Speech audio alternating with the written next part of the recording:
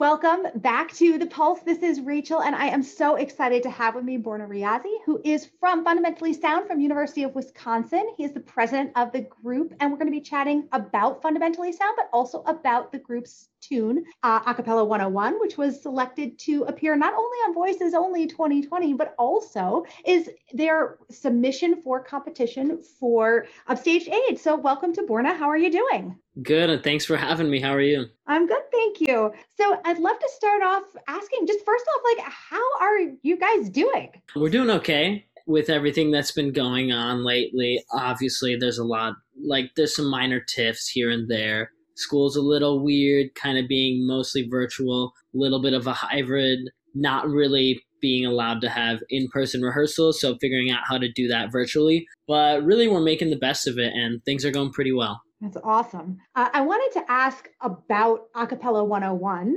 just to start off, because it is such a fun song. And I wanted to ask sort of where the idea for this song came from. So Acapella 101 was conceived actually my freshman year in the group. So fall of 2017. The idea came from a song called Pop 101 by Marianas Trench. That song kind of plays on all the little things you hear in mainstream pop music, thinking about those and seeing if we could kind of incorporate it into acapella, so poking a little fun at acapella. Oh, what's something that appears at every ICCA competition? What is something that every group does every single year, year after year? Basically just stereotypical acapella, putting that into the song, making a little parody of it. Yeah, making a little fun out of it. I think that's awesome because, for a while, way back in the day, that was something that people did, right? More often. I feel like groups took themselves a little less seriously, right? Like poked fun at themselves a little bit and tried to make it fun.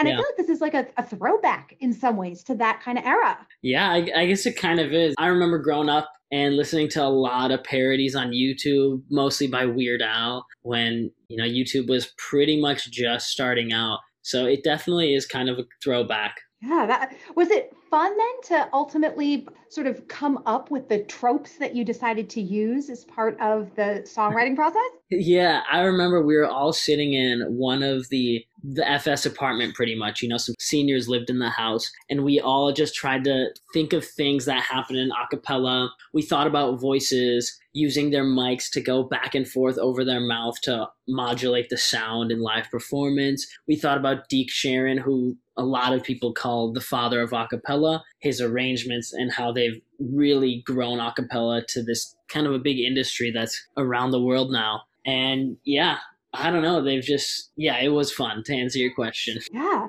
And then, was it difficult? I know that you personally did not do the arrangement, but I wonder, once you heard it, was it fun? Do you feel like I certainly feel like the music matches the tone of the lyrics. And I wonder, if you have insight into how that process went. Right. So the song was arranged by one of our alumni members. His name is Luke Dutel. It was a really super fun arrangement. When we first heard it, we were like, wow, this sounds just like Pop 101 with a bunch of little things. However, the lyrics were made by group members. I think I came up with one line. Ooh, can you plug the line you did? I'm curious. I think I made the Deke Sharon line. There probably is a little bit of a disagreement with that, but I remember when we were in that room, I remember saying we got to have something about Deke Sharon in there. So, in terms of when hearing the arrangement and how it went with the lyrics and sort of that whole process. So the first thing we did, I believe, was we listened to Pop 101 because we knew the song was going to be the same tune as Pop 101. So we could fit the lyrics into Pop 101, and then we'd pretty much just have somebody arrange Pop 101 and we'd change out the lyrics. So that was a great, super fun process. Then once we finally got the song, it was really cool. It was actually pretty challenging to learn. It's a lot of words. Yeah, there was 5, 6, 7 parts, lots of words. There was splits in every part pretty much too. So it was a difficult process, but it all came together and it was so fun. We sang it in our ICCA set in 2018 as our opener. And yeah, it was awesome. That's really fun. So, it's had a lot of notoriety. You've gotten a lot of, I guess, mileage kind of out of this tune. And that, you used it for ICCA, as you mentioned. You submitted it and it got selected for Voices Only 2020 this year. And also, competing in Upstage Aid with it. And I wonder, what about this song is so do you think makes it so special? So I think the biggest thing we always told people when they asked us about Acapella 101, why we chose it to kind of represent Fundamentally Sound in not just the upstage competition, but in other performances that we do, around campus and wherever we travel to. And we really just think it like represents Fundamentally Sound. FS was created in 2005, kind of like when collegiate acapella was kind of getting all the hype, right before the Pitch Perfect movies came out. There was a lot of, and the syllables were still all like funky back then. But when Fundamentally Sound was created, we just prided ourselves on being super, super goofy. Because when we were first created, like every acapella group, we weren't that good. We weren't that great. We were pretty mediocre, but we prided ourselves on being able to interact with the audience, being fun, being lovable. And Acapella 101 is just that. Now it sounds pretty good, so that's nice. However, it really, when you get to see it live or even hear it, you can hear all the different little tropes and different stereotypes, and it's funny. The song sounds good, but it's funny, and it makes fun of acapella, which is just what FS is about. Not making an acapella. We're about being fun. Yeah, no, I get it. I think that's awesome. I think we could use more of that. And I think even especially these days, right? These days, things feel so serious. And I think that a lot of groups, just sort of in our world, things are very serious, but right. Even sort of maybe more narrowly in a cappella, people are really serious. And I don't know, I really appreciate having something so lighthearted and just like a fun bop, right? Yeah. Every year when we go into choosing our songs or picking an ICCA set, we see a lot of sets. For example, the Nor'easters, Voices, a lot of people doing really serious tests, and they sound majestic. Like, don't get me wrong, they sound amazing. However, they all kind of have the same vibe of just being powerful, intense, meaningful. And we don't see as much people having fun, just like bopping around on stage, being goofy. Doing acapella for the reason everybody kind of joins it is because, us as members, we love singing. It's just fun for us. It makes us happy. So, that's another reason why FS is FS. Yeah. So I wonder, with things, as we spoke about in the very beginning, things are really different this year and that things are virtual. And I wonder how the group is attempting to maintain its cohesiveness and that fun element when you maybe can't be together as much as you might want to. Great question. So I'm lucky enough to live with 4 other members in the group. So we get to sing, we get to have fun and spend time with each other. But that still leaves out 11 members who don't live with each other. And actually none of them. We're the only ones in the group that live with each other. So everybody else is on their own with just other friends they've made on campus and stuff, which is okay. So keeping group morale high and getting people like hyped to see each other, it's been tough, but we've done things, especially when the weather was warmer, meeting up at parks, we're masked up and we're being safe about it. But it's just even getting to see each other in person at a 6-foot distance is great. It's still fun. It's just seeing each other, seeing your best friends in the world is just, it means a lot.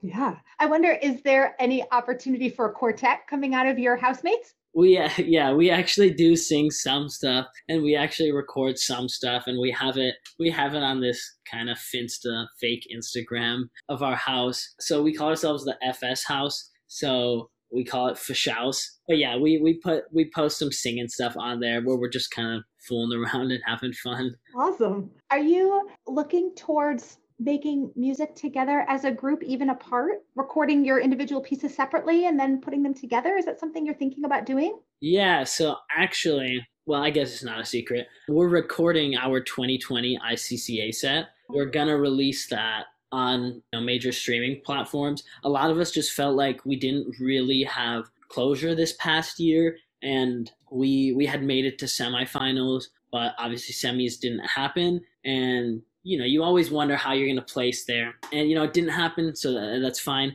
But we decided we're going to record it because we're lucky enough to have a member in the group who has recording equipment and is capable of doing production well enough to go on things like Spotify, Apple Music, and such. So we'll be recording those. We're also competing in the virtual ICCA in this upcoming spring. So that's going to have to be recorded as well. And we decided, since we're going to have to professionally record it ourselves to get it into video, once we record it, we might as well also release that. So you'll be seeing those as well. Oh, that's exciting. So, Yeah. what's the process like then for choosing a set to compete that way? And I wonder if it's different than in a sort of regular year where you might have, I don't know, different opportunities to do different things. Is it harder because you can't be together, or do you make different choices about songs or arrangements because of the challenges? The biggest challenge didn't actually come from us having to practice virtually. I think it actually came from the restriction this year on the set is that it's 4 minutes as opposed to the normal 12 minutes. So we decided songs virtually over Zoom. We had a spreadsheet and everything of all the songs that people nominated for song selection, which is normal. We do that every year. It's just instead of being in person to pick songs and vote on songs and talk about them, we just did it virtually. So that process really wasn't that different. It was deciding, well, do we do one or two songs in 4 minutes? And if we do two, how are we going to combine them? How are we going to make that work? That was probably the biggest challenge. Yeah. Do you feel ultimately satisfied with the choices that you made?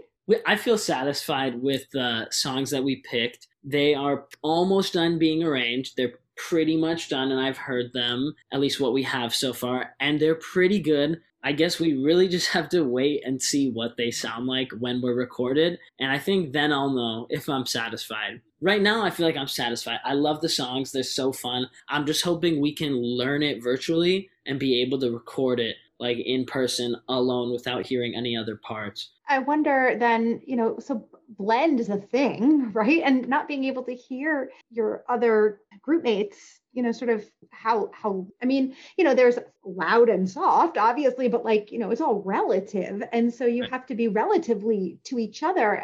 How do you practice doing that? So it's interesting. We had virtual auditions this year. They were over Zoom. And the one thing, pretty much the only thing we could not test over Zoom that we usually test in person with auditions was blend. We couldn't test to see if these new incoming members would blend with group members. But, we just decided this person sounds really good. It looks like or sounds like they have history in singing and they've been in choir or something. So I think if they have the voice, we'll be able to kind of meld them into the group and get them to blend. So that's a worry, obviously, from when we go to record. But I think it'll be okay. We've heard everybody sing their individual parts, and everybody sounds FS. Everybody sounds like they're ready to be recorded and sing in their group virtually. Yeah. So I wonder then, with outside of ICCA, are there other things? I mean, you mentioned recording, which is something that you guys are doing. Are there other things that you're trying to achieve this year? In terms of music, that's very up in the air because we don't really know. We're on a tight schedule in terms of recording because learning is taking a lot longer since it's virtual. We can only record one person at a time at our group members' studio, so that's also a longer process. In terms of other stuff the group is trying to accomplish, I know we're getting ready to release our album that we've recorded for the past 2 years. We've hinted at that on our Instagram. We're also kind of looking into, there's been there's members of the group who've really been a part of kind of the incidents of this summer, including George Floyd and stuff. So right now we've been doing a lot of education on diversification and trying to make Fundamentally Sound a more inclusive environment for people who want to audition for the group. So that's not really a musical goal, but we think it's something important going forward, making sure, we foster an atmosphere where everybody feels welcome to be in the group and, sees us singing on stage or something and they decide, wow, that's a group I want to be a part of and not be intimidated for any reason. Yeah. That's a noble goal. I think a lot of, that's something that is really, important these days that a lot of people are talking about. So I commend you for making the efforts to do that. Is it challenging to find ways to make people feel accepted and comfortable and wanting to put themselves out there? I would say it is kind of tough because, if we don't have, let's say, a diverse group, then the issue is where do we look to find out why we aren't getting diverse members? Or is it like an audition pool kind of thing? Or is it a vibe that FS gives off? But luckily at the University of Wisconsin, there's some pretty good resources like the Multicultural Center on campus. We have a great alumni network of people who've gone on to be choral educators at high schools, and they obviously are working with diverse student populations all the time. So getting a lot of information from them has been helping as well. Just using our resources to our advantage to try and best gauge. You bring up a good point, which is the group's been around for 15 years at this point. And, I wonder, what is your access to your alumni to sort of ask questions, to provide feedback, maybe even fundraise? What is the network like? The network is actually awesome. We have a Facebook page that is everybody who's ever been in Fundamentally Sound. Obviously, it's a private group for members who are in FS, and you can post in there whenever you want. If you're looking for a job, if you need a place to stay because you're traveling to X part of the United States and you want to see if there's an alumni out there, they help us with providing the funds for new group uniforms at times, or travel costs for ICCA and other gigs that we go to. It's really, our alumni network is super accessible. I mentioned they also do a lot of arrangements for us as well, and they come to our shows, and we like to have them come in sometimes and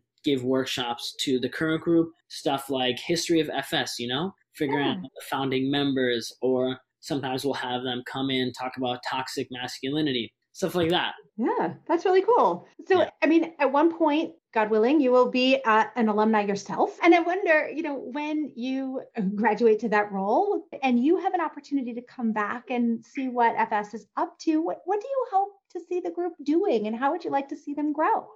That's a good question. I don't know. I guess I would just like to see FS keep going in the direction that it's going. Right now, I think we have so many loving, awesome guys in the group who really just love making music. Our motto, right, in Fundamentally Sound, it's part of our mission statement, is that we want to help people grow as musicians, but first as people.